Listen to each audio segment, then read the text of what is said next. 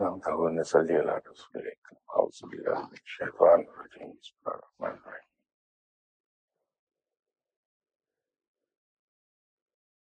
کسی صاحب کی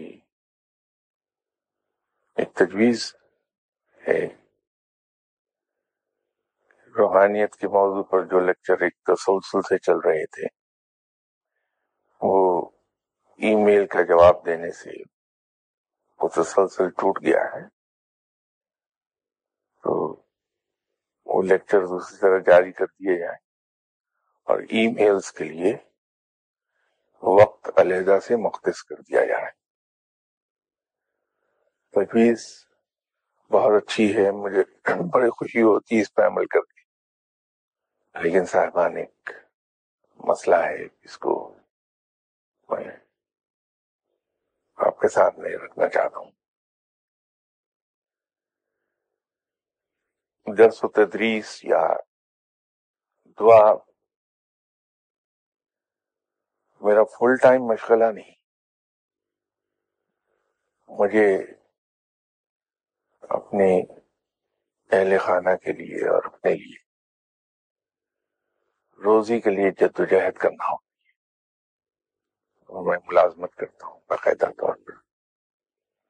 میری ملازمت در حقیقت کراچی میں ہے. صرف یہ دعا کے سلسلے میں ہر ہفتے کراچی سے فلائی کر کے آتا ہوں اور پھر واپس چلا جاتا ہوں ویکینڈ گزار کے. کیونکہ کراچی میں نوکری کرتا ہوں، فیملی میری لاہور میں ہے، تو مجھے فیملی کو بھی ٹائم دینا ہے. پھر بہت سے اصحاب ایسے ہیں جو یہاں آنا پسند نہیں کرتے، ان کی اپنی وجوہات ہوں گی یقیناً. وہ انسسٹ کرتے ہیں کہ جہاں میری رہائش ہے وہ وہیں تشریف لائیں گے.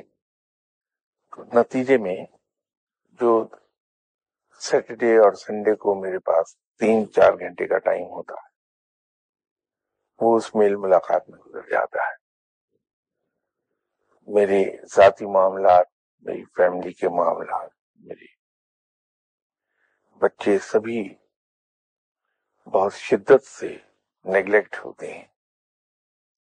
اور نہ صرف دنیاوی طور پہ یہ چیز بری ہے، بلکہ مجھے یہ خوف رہتا ہے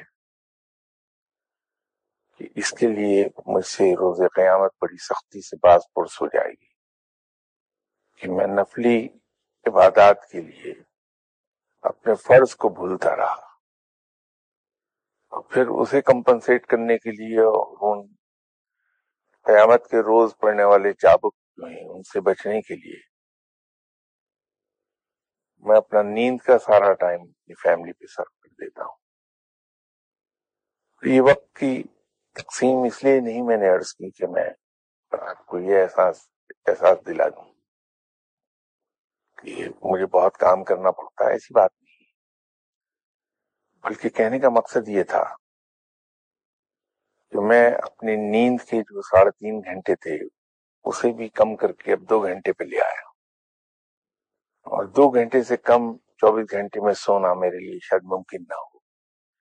اگر آپ حضرات دعا فرمائیں تو شاید آپ کی دعا کی برکت سے پروردگار مجھے یہ ہمت عطا کر دے کہ میں ہفتے میں 2 گھنٹے سو لیا کروں. باقی پھر یہ مزید اس کام کے لیے کوئی وقت دینا میرے لیے قطعی طور پر ناممکن ہے، کیونکہ ہے نہیں یہ وقت اب کہیں. سوائے ان 2 گھنٹوں کے جو میری نیند ہے اس وقت. میں نے کوشش کی کہ میں نہ سوؤں، جیسے درمیان میں ہفتے میں 1-2 بار میں نے کیا کہ دیکھتا ہوں کہ ایک رات سو لوں، ایک رات نہ سوؤں 2 گھنٹے. لیکن میں نے دیکھا کہ وہ پھر کام چل نہیں پایا مجھ سے. میں کوشش تو کر ڈالی تھی درمیان، وہ ممکن نہیں ہوتا. میرے ای میلز کا جواب دینے کے لیے علیحدہ ٹائم مختص کرنا دشوار ہوگا. پھر ای میل کے ذریعے دعائیں وہ تقریباً میری جو پرسنل ای میل ہے وہ اور ویب سائٹ پر دعا کا جو سیکشن ہے، ان دونوں کو اگر میں اکٹھا کر لوں تو روزانہ تقریباً 60-70 ای میل ہو جاتی ہے، ان کو بھی جواب دینا ہوتا ہے۔ تو یہ سب ملا جلا کے اس طرح کا کام ہے کہ 24 گھنٹے میں ہی شاید 36 گھنٹے کا کام ہو گیا، ورنہ میں ضرور کر دیتا۔ تجویز آپ کی اچھی تھی، مجھے اس میں کوئی اعتراض نہیں ہوتا، بشرطے کہ کہیں وقت میسر آ جائے۔ یہ جو میں یہاں آنے میں لیٹ ہوتا ہوں، میں نے بارہا انڈائریکٹ الفاظ میں یہی عرض کیا تھا کہ وہاں صبح 8 بجے سے لوگ آنا شروع ہو جاتے ہیں میری رہائش پر، انہیں نمٹاتے مجھے اکثر دیر ہو جاتی ہے۔ کسی صاحب نے ایک سوال کیا ہے کہ انسانی زندگی میں ضمیر کی کیا اہمیت ہے؟ غالباً گزشتہ اتوار ہی ذکر ہو رہا تھا کہ رب تعالیٰ نے ہر چیز اپنی ضد کے ساتھ پیدا کی، جوڑے کی صورت میں پیدا کی۔ جو بھی آپ کے لیے اچھائی ہے تو برائی موجود ہے، نیکی ہے تو بدی ہے، خوشحالی ہے تو مفلسی ہے، تندرستی اور بیماری ہے۔ یہ دونوں اس طرح کی جتنے بھی جوڑے ہیں یہ ایک دوسرے کے 180 ڈگریز اپوزٹ ہیں۔ اب آپ اسے کسی نام سے پکار لیجیے، دن اور رات ہے، سردی اور گرمی ہے، خزاں اور بہار ہے، یہ سب 180 ڈگریز اپوزٹ ہیں ایک دوسرے کے۔ انسان کے اندر جیسے میں نے عرض کیا تھا کہ ایک چیز ہے نفس، یہ زیادہ تر اس کی خواہشات وہ ہیں جو اس طرف لے جاتی ہیں جو ممنوع علاقے ہیں مسلمانوں کے لیے، جو ڈو ناٹ ایریاز ہیں، ڈو ناٹ کے۔ ہمارے نفس کی خواہشات عام طور پر اسی سے متعلق ہوتی ہیں، تو اس لیے جو صاحب علم ہیں وہ سب سے پہلا وار اپنے نفس پر کرتے ہیں۔ اس کو بیلنس کیا ہے رب تعالیٰ نے انسان کے اندر ضمیر کو رکھ کے، کہ جہاں نفس ہمیں ابھارتا ہے کہ بہتر کھانا کھانے کے لیے جیب میں پیسے نہیں ہیں، ہم کسی کی چوری کر لیں، کسی کی جیب کاٹ لیں، وہیں فوراً ہمارا ضمیر ہمیں لان تان کرتا ہے اور روکتا ہے، کیا کر رہے ہو، یہ اخلاق سے گری ہوئی حرکت ہے، یہ مت کرو۔ نفس ہمیں انتقام پر ابھارتا ہے، اس شخص نے میرے بیٹے کو قتل کیا تھا، میں اسے نہیں چھوڑوں، لیکن ضمیر فوراً اندر سے آواز دیتا ہے کہ اگر تم نے قتل کا بدلہ قتل سے لیا تو کون سا کمال کیا، بڑا پن تو یہ ہے کہ اسے خوش دلی سے معاف کر دو۔ تو یوں میں یہ عرض کر رہا تھا کہ اللہ نے نفس کے against counter balance, counter weight پیدا کیا ہے، جیسی جو چیز روٹیٹ کرتی ہے اگر اس کی ایک سائڈ پر ہمیں ویٹ باندھنا پڑ جائے یا ایک طرف اس کے ویٹ زیادہ ہو، اگر اسے ہم اسی طرح روٹیٹ کرنے کی کوشش کریں تو بہت تباہ کن وائبریشن پیدا ہوتی ہے، جس سے عام طور پہ چیزیں ٹوٹ جاتی ہیں۔ اس وائبریشن کو روکنے کے لیے کاؤنٹر ویٹ باندھ دیا جاتا ہے، تو نتیجہ یہ ہے کہ وہ اسی رفتار سے گھوم تو رہی ہوتی ہے چیز، لیکن وائبریشن نہیں پیدا ہوتی۔ یہ انجینئرنگ کا ایک اصول ہے، اس کو انجینئرنگ کی زبان میں ہم کاؤنٹر ویٹ کہتے ہیں۔ آپ کی گاڑی کی جو کرینک شافٹ ہے، کبھی آپ اگر اسے دیکھیں تو اس میں بہت سے آپ کو یو بنے ہوئے دکھائی دیتے ہیں، اور ان کو ذرا سا غور سے دیکھیں گے تو ان کے ڈفرینٹ اینگل ہیں. گاڑی آپ کی 4 سلنڈر ہے، اس پہ وہ 4 یوز آپ کو ڈفرینٹ اینگل سے دکھائی دیتی، اور ان کے اپوزٹ دوسری طرف موٹے اینڈز دکھائی دیں گے آپ. وہ کاؤنٹر ویٹ ہیں اس کے، اس یو کے جو ویٹ ہے اس کو بیلنس کیا دوسری طرف ویٹ باندھ کے، اس سے وائبریشن بہت کم ہو جاتی ہے انجن. تو انسانی جسم کے اندر، انسانی ساخت کے اندر اللہ تعالیٰ نے جو نفس رکھا اس کا کاؤنٹر ضمیر کر دیا. انسان اپنے فائدے کے لیے اپنے پڑوسی کو تنگ کرتا ہے، یہ نفس ہے، تو فائدہ حاصل کرنے پہ اکسا رہا ہے ہمیں، لیکن ضمیر ہمارا فوری طور پہ اس کو روک لے گا. در حقیقت ضمیر ہمیں سیدھی راہ پہ رکھنے میں مددگار ہوتا ہے، لیکن اس کو کیا کیا جائے کہ ہم لوگ اکثر نفس کی پرورش کرنے لگتے ہیں اور ضمیر کی آواز کو دبا دیتے ہیں، اس لیے کہ ضمیر کی آواز پر لبیک کہنا قربانی مانگتا ہے، اور قربانی بظاہر، میں اس چیز پر زور دے رہا ہوں کہ بظاہر گھاٹے کا سودا دکھائی دیتا، اور انسان فطرتاً گھاٹے کا سودا کرنا نہیں چاہتا. تو یوں ہم عام طور پر ضمیر کی آواز کو دبا دیتے ہیں. کسی نشست میں نے ایک چیز کا ذکر کیا تھا، انٹلیکچوئل آنےسٹی، دیانتداری پر گفتگو کرتے ہوئے میں نے عرض کیا تھا کہ دیانتداری کی 2 بڑی قسمیں ہیں. ایک فزیکل آنےسٹی ہے. فزیکل آنےسٹی تو یہ ہے کہ میں چوری نہ کروں، میں کسی کا حق نہ ماروں، میں کسی کی بغیر اجازت کوئی چیز اٹھا کے اس کی ملکیت وہ کھا نہ لوں. اس طرح کی تمام چیزیں، یہ فزیکل آنےسٹی ہے.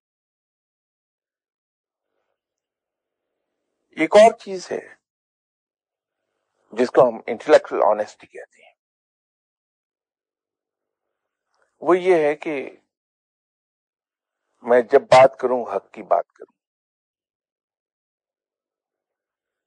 میں کوئی ایسا کام نہ کروں جس سے کسی کی توہین ہو جائے، کسی کی عزت پر حرف آ جائے، کسی کا کوئی راز کھل جائے، کسی کے خلاف سازش نہ کروں، کسی کا برا نہ سوچوں. یہ انٹلیکچوئل ڈس آنےسٹی ہے. اور میرے نزدیک فزیکل ڈس آنےسٹی اتنا بڑا جرم نہیں ہے. جرم تو ہے لیکن اتنا بڑا جرم نہیں ہے جتنا انٹلیکچولی ڈس آنےسٹ ہو جانا. وہ اس لیے کہ جو شخص انٹلیکچولی آنےسٹ ہے وہ فزیکلی ڈس آنےسٹ ہو ہی نہیں سکتا. تو یوں سمجھ لیجئے کہ ضمیر در حقیقت انٹلیکچوئل آنےسٹی کا نام ہے، کہ جب ہم کسی کے خلاف کوئی ایسی بات سوچ ہی نہیں سکتے جو اخلاق سے گری ہو، ایک سطح سے گری ہوئی ہو، جو ضابطۂ اخلاق ہے انسانیت کا. میں صرف اسلام کو ریفر نہیں کر رہا، انسانیت کی بات کرتا ہوں. جو انسانیت کا ضابطہ ہے اس سے گری ہوئی بات انسان سوچ ہی نہیں سکے، وہ انٹلیکچوئل آنےسٹی ہے. اور وہی ضمیر ہے کہ اندر سے لان تان شروع ہو جائے، تو جب اس حد تک جا ہی نہیں سکتا بندہ کہ اسے سوچ ہی نہ پائے تو اسے عملی جامہ کیسے پہنائے گا؟ اور جب کسی بری سوچ کو عملی جامہ نہیں پہنایا جا سکتا تو پھر وہ فزیکل ڈس آنیسٹی میں انوالو نہیں ہوتا کہ ہر فیل کی ابتدا سوچ سے ہوتی ہے. سب سے پہلی چیز ہے سوچ، پھر ارادہ اور پھر عمل.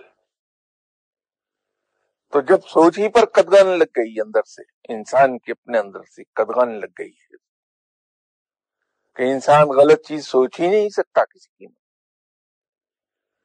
تو ارادہ کیا کرے گا اور پھر اس پہ عمل کیا ہوگا؟ جب ارادہ ہی نہیں کر پایا تو عمل کیا کرے گا؟ تو یوں میں یہ عرض کروں گا کہ ضمیر کی اہمیت انسانی زندگی میں بے پناہ ہے کہ یہی ہمیں سیدھے راستے پر رکھے گا. تو ضمیر کی پرورش کی جانی چاہیے، اس کو کھلایا پلایا جائے. پرورش پر مجھے اپنی اسٹوڈنٹ لائف کی ایک چھوٹی سی بات یاد آ گئی. غالباً میں اس وقت شاید میٹرک میں ہوں گا یا کلاس 9 میں.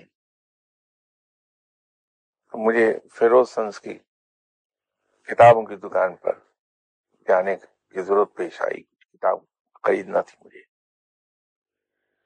تو ان دنوں فیروز سنس کا شو روم صرف مال روڈ پر ہوا کرتا تھا. ان کی جو مین انٹرنس ہے اس کے قریب ہی ایک میز پڑی ہوتی تھی جس پر غالباً بیسٹ سیلرز یا فریش ارائیولز پڑے ہوتے تھے. تو وہ اندر داخل ہوتے ہی آدمی خامخواہ میں اس میز پر رکتا ضرور تھا. وہاں ایک چھوٹی سی کتاب جس پر جلد تھی وہ دکھائی دی، تو اس کو غور سے دیکھا تو پتہ یہ چلا اس کے سائز نے اٹریکٹ کیا کہ اس چھوٹے سائز میں کتاب کہاں سے آ گئی. جیبی سائز تھا وہ.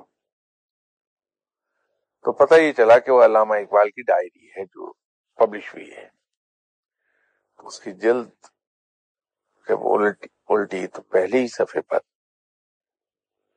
صفحے کے عین درمیان میں علامہ اقبال صاحب کی ایک سینگ تھی، ان کا ایک قول لکھا تھا وہاں. اور وہ قول بہت عجیب تھا.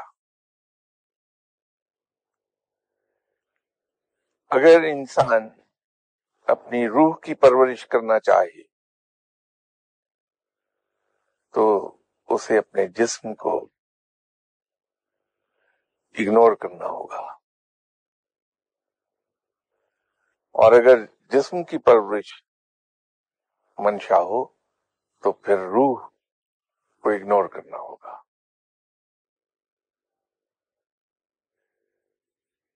تو علامہ اقبال صاحب نے تو بہت اونچی بات کہی. جب انسان اپنی روح کی پرورش کرے گا، اس کو پہلوان بنائے گا، تو جسم تو کمزور ہوگا، دبلا ہو جائے گا. اسی لیے فقیر لوگ موٹے نہیں ہوتے، بہت دبلے ہوتے ہیں. یہ بھی ایک ثبوت ہے کہ میں فقیر نہیں، یہ یاد رکھیے. اتنا موٹا فقیر کبھی ہوتا نہیں. تو اسی طرح ہمیں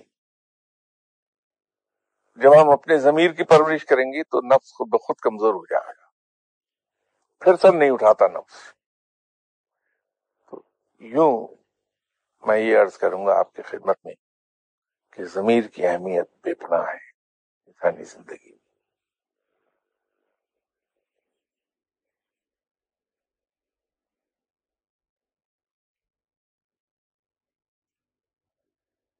یہ ایک ایسا سوال ہے جو یورپ میں جہاں جس یورپ کے جس ملک میں گیا، اس سوال سے واسطہ ضرور پڑا میرا.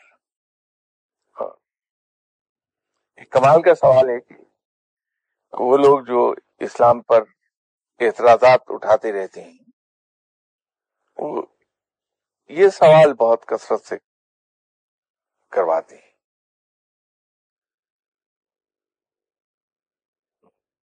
وہ سوال یہ ہے بھی غالباً یورپی کا کوئی ملک ہے جہاں سے ای میل آئی ہوئی ہے،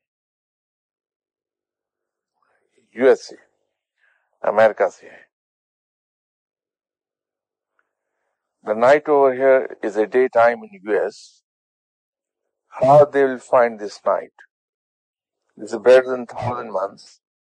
I mean, it's a fixed time. اور دوسرا سوال انہوں نے پوچھا ہے کہ would you please suggest some عادات اور وظیفہ، اگر یہ تو پرسنل چیز ہے. ليلۃ القدر کا اس میں دیکھیے ٹائمنگ کا جو کنفیوژن پیدا کیا جا رہا ہے،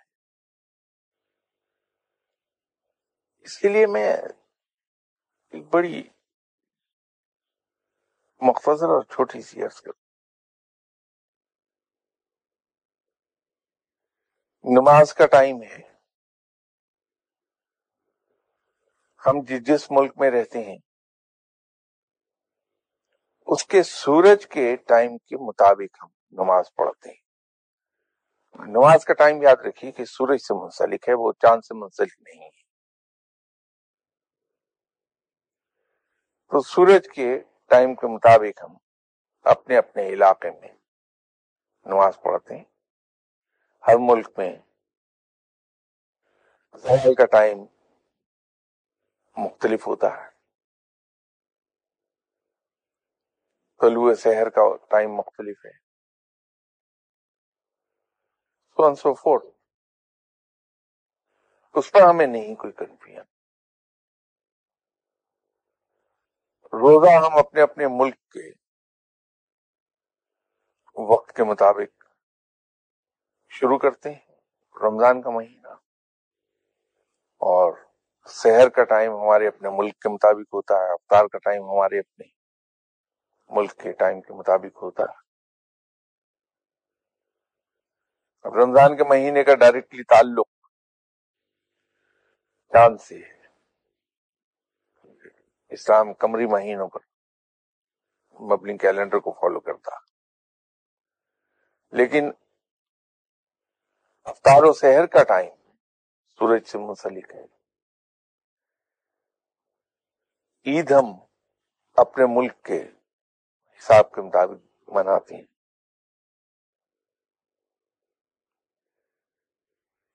یہ ليلۃ القدر جو ہے پھر وہ کیسے مختلف ہو سکتی ہے؟ وہ بھی تو ہمارے اپنے قمری حساب سے ہوگی. تو وہاں اعتراض یہ لوگ یہ کرتے ہیں کہ اب ليلۃ القدر میں تو انسان کو جو کچھ عطا کیا جانا ہے، اس کی تقدیر کا فیصلہ، اس کی تقدیر میں امینڈمنٹ، اس کی تقدیر میں آلٹریشنز، ایڈیشنز، یہ سب آسمانوں پر ہوتی ہیں. تو آسمانوں پر یہ تھوڑی ہے کہ 3 دن تک انسان کی تقدیر کا ہی فیصلہ ہوتا رہے گا. وہ تو ایک وقت میں ہوگا. وہ کون سا وقت ہے؟ یو ایس کی ليلۃ القدر یا جرمنی کی ليلۃ القدر یا سعودی عربیہ کی یا پھر پاکستان کی؟ کیونکہ ان سب جگہوں پر رات مختلف اوقات میں آئے گی. اس کا ایک بڑا آسان سا جواب ہے، یہ بالکل درست ہے کہ ليلۃ القدر میں اللہ کی رحمت جوش میں ہوتی ہے، اور جو آدمی اس رات اسے یاد کر رہا ہے اور اس کے سامنے دست سوال دراز کر رہا ہے، پروردگار اپنی رحمتوں کے صدقے اس کے سوال کے جواب میں اس کی جھولی بھر دیتا ہے، بشرطے کہ وہ سوال خلاف فطرت کاموں کے لیے نہ ہو. خلاف فطرت دعا، ایسی دعا جو خلاف فطرت کاموں کے لیے ہے، وہ قبول نہیں ہوتی. یہ حدیث ہے آپ صلی اللہ علیہ وسلم کا فرمان ہے. تو ایسا کوئی سوال نہ کر رہے ہوں، ہم ایسی کوئی چیز نہ مانگ رہے ہوں جو فطرت کے برعکس ہو، تو رب تعالیٰ اپنی رحمت کے صدقے لالۃ القدر میں انسان کے سوال کو رد نہیں کرتا.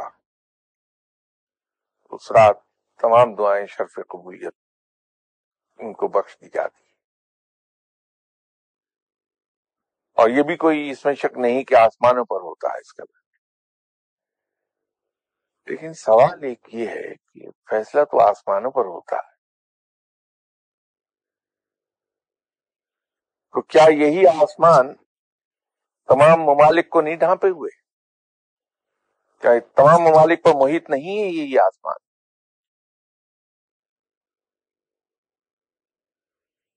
تو جب ایک ہی آسمان پر فیصلہ کیا جا رہا ہے اور وہی آسمان سب ممالک کو ڈھانپے ہوئے ہے،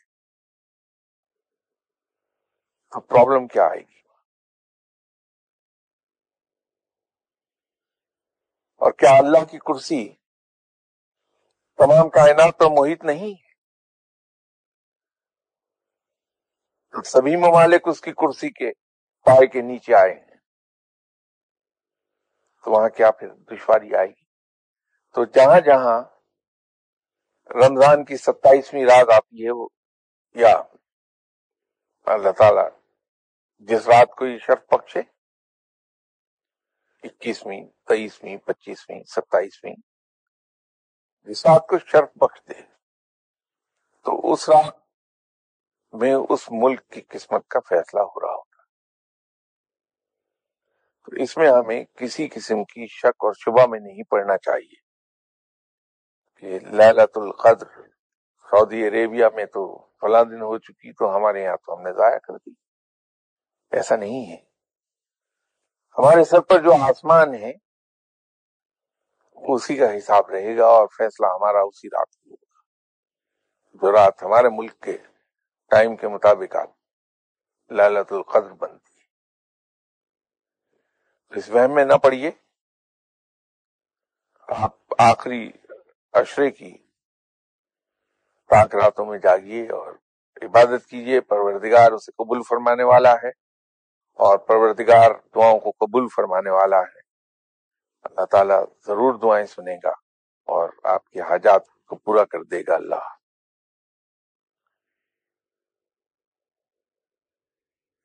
رمضان کے سلسلے میں جو ان خاتون نے وظیفہ مانگا ہے، ذکر مانگا ہے، نیکی کے حوالے سے ہے. ابھی جب میں آ رہا تھا تو میں ریڈیو پر کسی خاتون ہی کا لیکچر تھا، ریڈیو پاکستان لاہور پر،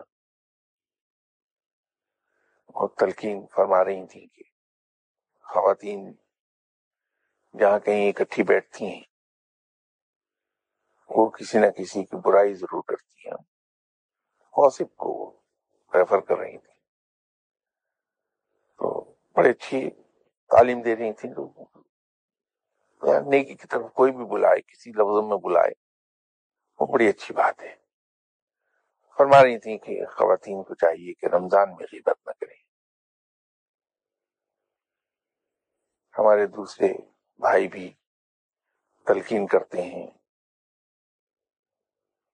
کہ رمضان آ گیا، اس میں ہم نیکی کا خیال رکھیں،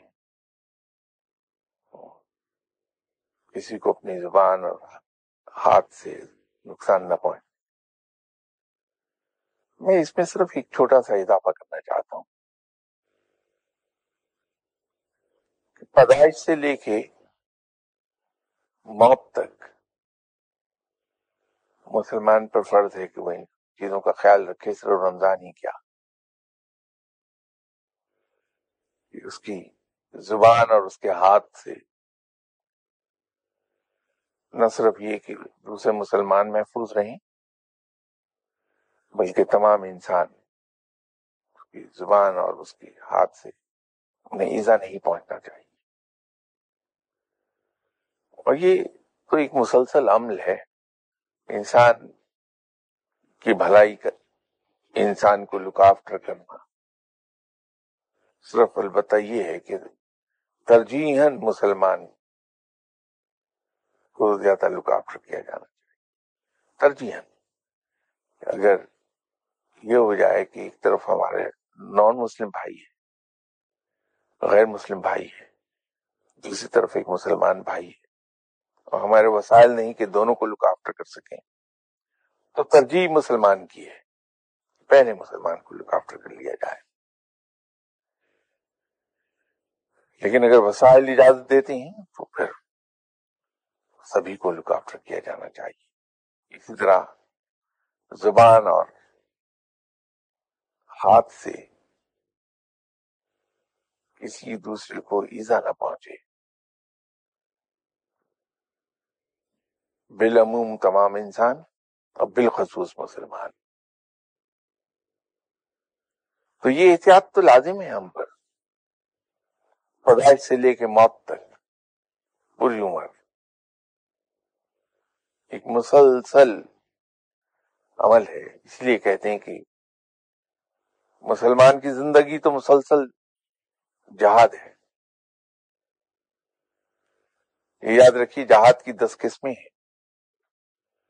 اور جہاد بالسیف، تلوار کا جہاد یا جنگ کہہ لیجیے اسے، وہ آخری ہے۔ پہلا جہاد تو انسان کا اپنے نفس کے ساتھ ہے۔ تو یہاں سے آدمی شروع ہوتا ہے جہاد کرنا۔ ایک مسلمان جہاد کی ابتدا اپنے نفس سے کرتا ہے، اور پھر دوسرے، تیسرے، چوتھے، پانچویں درجے، تمام درجے طے کرتا کرتا آخر پر جا کر 10واں درجہ آتا ہے جہاد بالسیف کا، کہ جہاں وہ تلوار سے جہاد کرتا ہے۔ تو یہ پرائرٹیز کا ٹھیک ہونا بڑا ضروری ہے۔ جہاد بالسیف اولین نہیں ہے، اولین جہاد تو اپنے ہی نفس کے خلاف جہاد ہے۔ تو مسلمان صرف رمضان کے مہینے میں نہیں، بلکہ ساری عمر نیکی کا خیال کرتا ہے اور بدی سے دور بھاگتا ہے۔ البتہ رمضان میں اس کا اہتمام اور زیادہ ہو جاتا ہے۔ اہتمام تو پوری عمر کرنا چاہیے، رمضان میں اور زیادہ اہتمام کر لیا جائے۔ جیسے آپ صلی اللہ علیہ وسلم بے پناہ سخی تھے، اللہ کے بعد شاید سب سے بڑے سخی، لیکن رمضان میں ان کی سخاوت، آپ صلی اللہ علیہ وسلم کی سخاوت اور بڑھ جاتی تھی، مزید بڑھ جاتی۔ تو سخاوت کے چشمے تو ابلتے ہی رہتے تھے تمام سال، لیکن اس میں زیادہ زور آتا تھا، رمضان میں مزید زور آ جاتا تھا۔ تو اسی طرح مسلمان نیکی اور بدی کی تفریق کرتا رہتا ہے تمام سال، تمام عمر، احتیاط کرتا ہے کہ وہ بدی کے قریب سے نہ گزرے اور اس سے صرف نیکی ہوتی رہے۔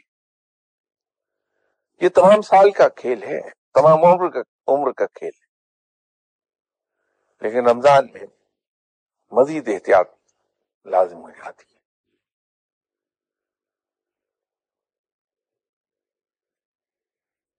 ایک اور سوال ہے، غالباً لاسٹ سنڈے رہ گیا تھا میری نظر سے، کسی صاحب نے وسوسہ اور الہام اس کے بارے میں پوچھا ہے کہ کیا ہے۔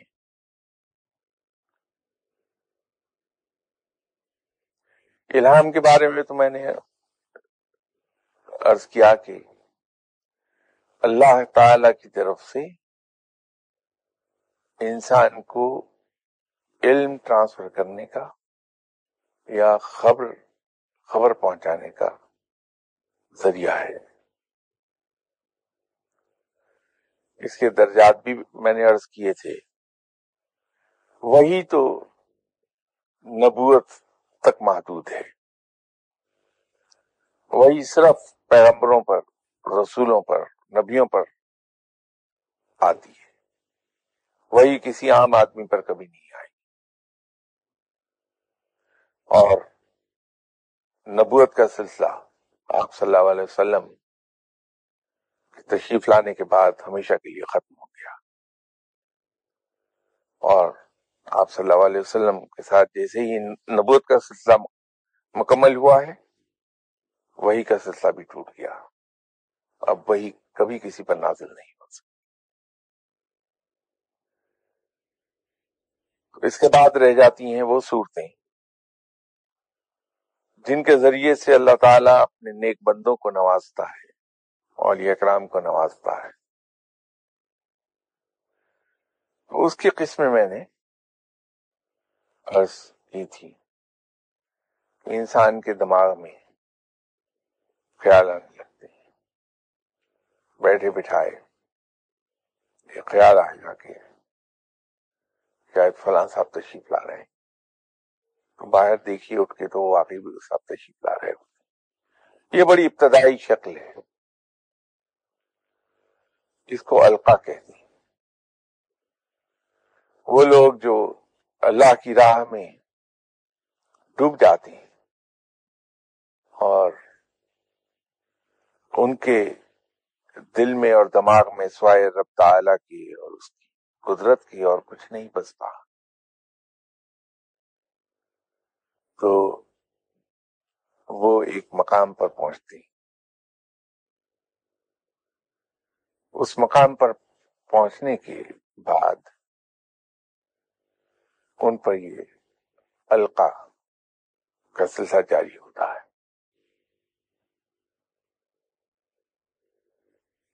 اس کے اگلا مقام ایک آتا ہے کہ انسان کو خواب میں رب تعالیٰ دکھانے لگتا ہے گزری ہوئی باتیں اور پیش آنے والی باتیں. لوگوں کے احوال خواب کے ذریعے اسے معلوم ہونے لگتے ہیں. یہ عالم رویا ہے. تو یہ انسان کو خبر ملتی ہے.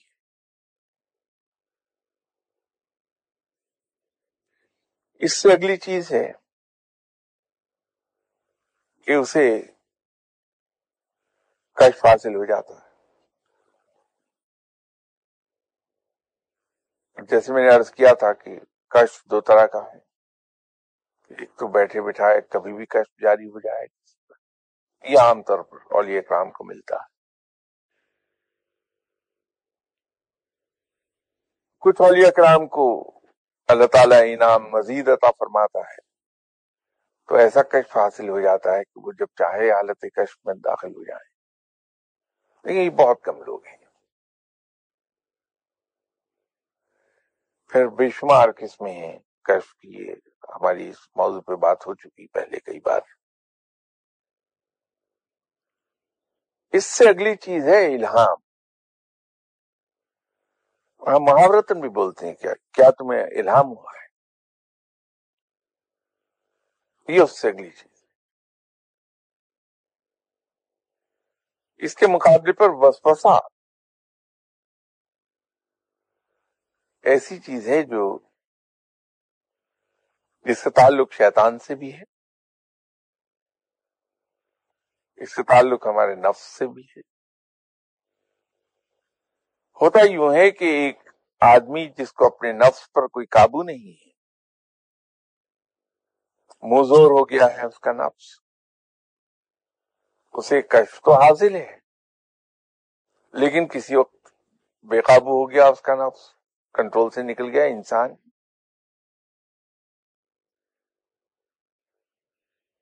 تو پھر شیطان کچھ چیزوں کو دکھا دیتا ہے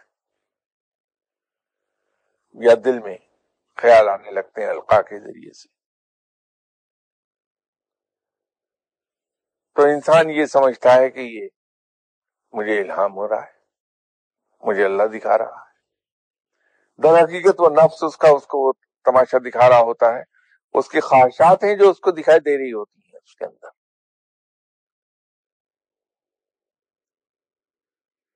تو جب انسان کو اپنی خواہشات کے بارے میں یوں دکھائی دینے لگے اور وہ اسے کشف سے القاء سے اور الہام سے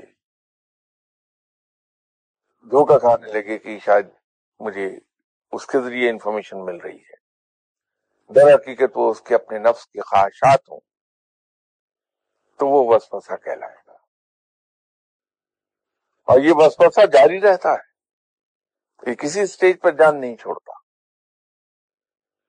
اس کے لیے بہت محتاط رہنا پڑتا ہے. اگر آپ حالت کشف میں گئے تو پھر کچھ اس طرح سے ڈوبنا پڑتا ہے کہ نفس سے آپ کا تعلق ٹوٹ جائے،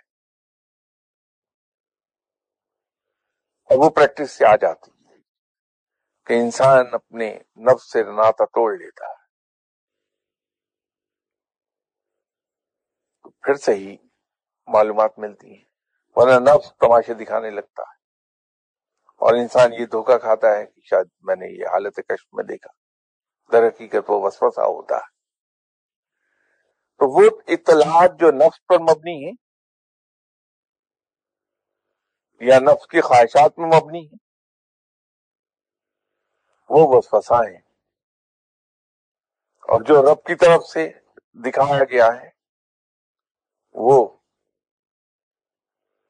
الہام ہے، کشف ہے، القا ہے. یہ دونوں میں فرق ہے.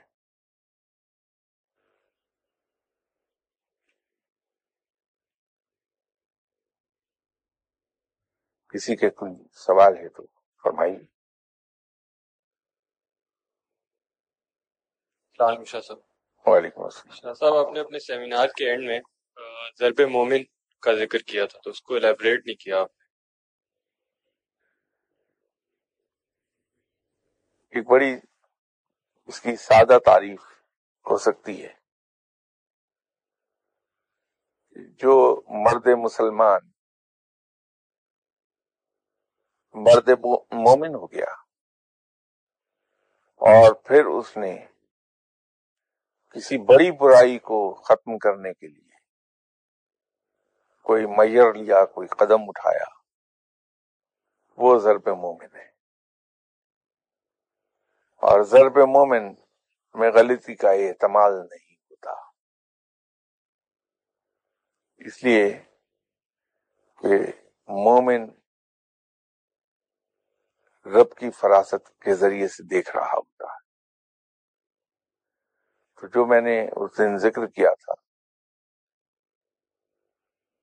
کہ اب حالات اس جگہ آ گئے ہیں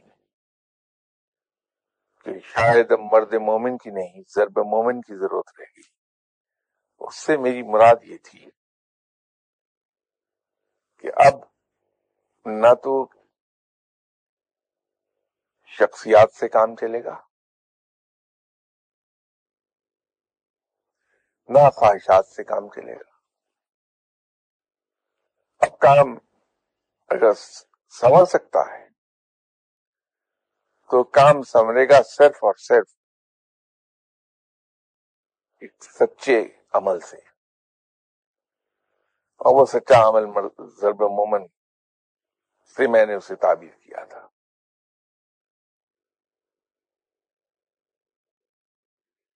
اور کشف اور الہام میں بنیادی فرق.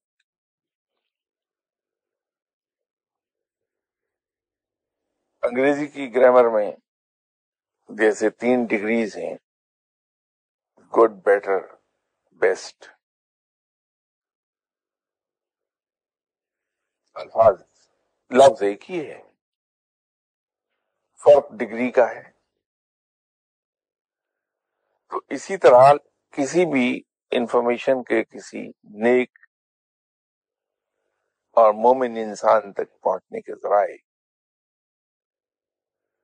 ذریعہ ایک ہی ہے، یہ ڈگریز کا فرق ہے. جیسے میں نے یہ مثال دی کہ انگریزی گرامر میں تو یہ ڈپینڈ کرتا ہے کہ کوئی شخص روحانی لطافت کے کس مقام پر ہے. جتنے بلند مقام پر ہوگا روحانیت کے، وہ اسے انفارمیشن کا ذریعہ اتنا ہی کلیئر ملے گا. معاملہ صرف ڈگری کا ہے، لیکن یہ چاروں کے چاروں ذرائع اطلاعی کے ہیں.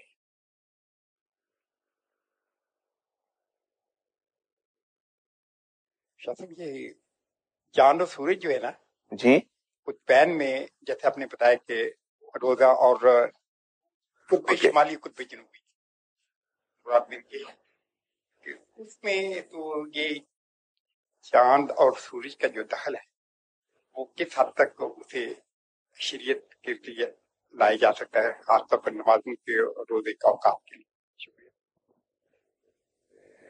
دیکھیے، قطب شمالی اور قطب جنوبی پہ نمازوں کے اوقات اجتہاد کے ذریعے یوں مقرر کیے گئے ہیں کہ ایک اندازہ کر لیا گیا جس طرح سے زمین پر فرضی خطوط ڈرا ہم نے کیے ہیں، اور ہر خط کا درمیانی فاصلہ 64 میل کا ہے، اور ایک خط سے دوسرے خط پہ کے درمیان 4 منٹ کا فرق پڑتا ہے. یہ جہازوں کی نیویگیشن میں، ہوائی جہاز اور بحری جہاز، ان کی نیویگیشن میں یہ استعمال کیا جاتا ہے ان خطوط کا، لیٹیٹیوڈز اینڈ لانگیٹیوڈز. اردو میں میرے ذہن میں نہیں ہے کہ ان کا، ہاں، طول البرد اور بلد اور عرض البلد، یس. یہ لانگیٹیوڈز اینڈ لیٹیٹیوڈز، دو لیٹیٹیوڈز کے درمیان 4 منٹ کا فرق ہے. تو اس سے پھر اجتہاد کے ذریعے مسلمانوں نے یہ ورک آؤٹ کر لیا کہ خانہ کعبہ کو بینچ مارک مانا، اور اس سے آگے پھر کیلکولیٹ کرتے ہوئے انہوں نے وہ ممالک جو قطب شمالی پر ہیں یا اسکینڈینیوین کنٹریز ہیں جو قطب شمالی کے بالکل پاس ہیں، ان کے لیے پھر نمازوں کے ٹائم ورک آؤٹ کیے. اسی طرح سحر و افطار کا ٹائم اس طرح سے کیلکولیٹ کیا ہے، اور اس پر مسلمانوں کا اجتہاد ہے، اس بات پر یہ اجماع ہوا، اور اس کے نتیجے میں ٹائم مقرر کر لیے گئے تھے. میں نے یہاں کسی نشست میں عرض کیا تھا کہ شریعت کی بنیاد 4 بنیادی اصولوں پر ہے. اس میں اجتہاد چوتھا ستون ہے. اگر کوئی ایسا معاملہ درپیش آتا ہے جس کے بارے میں قرآن، حدیث، سنت یہ خاموش ہے یا اس کی مثال نہیں اس پہ ہمیں ملتی، تو اس کے بارے میں حکم یہ ہے کہ اجتہاد کر لیا جائے، اور اجتہاد کر کے، اور اجتہاد کی بنیادی شرائط بھی ہیں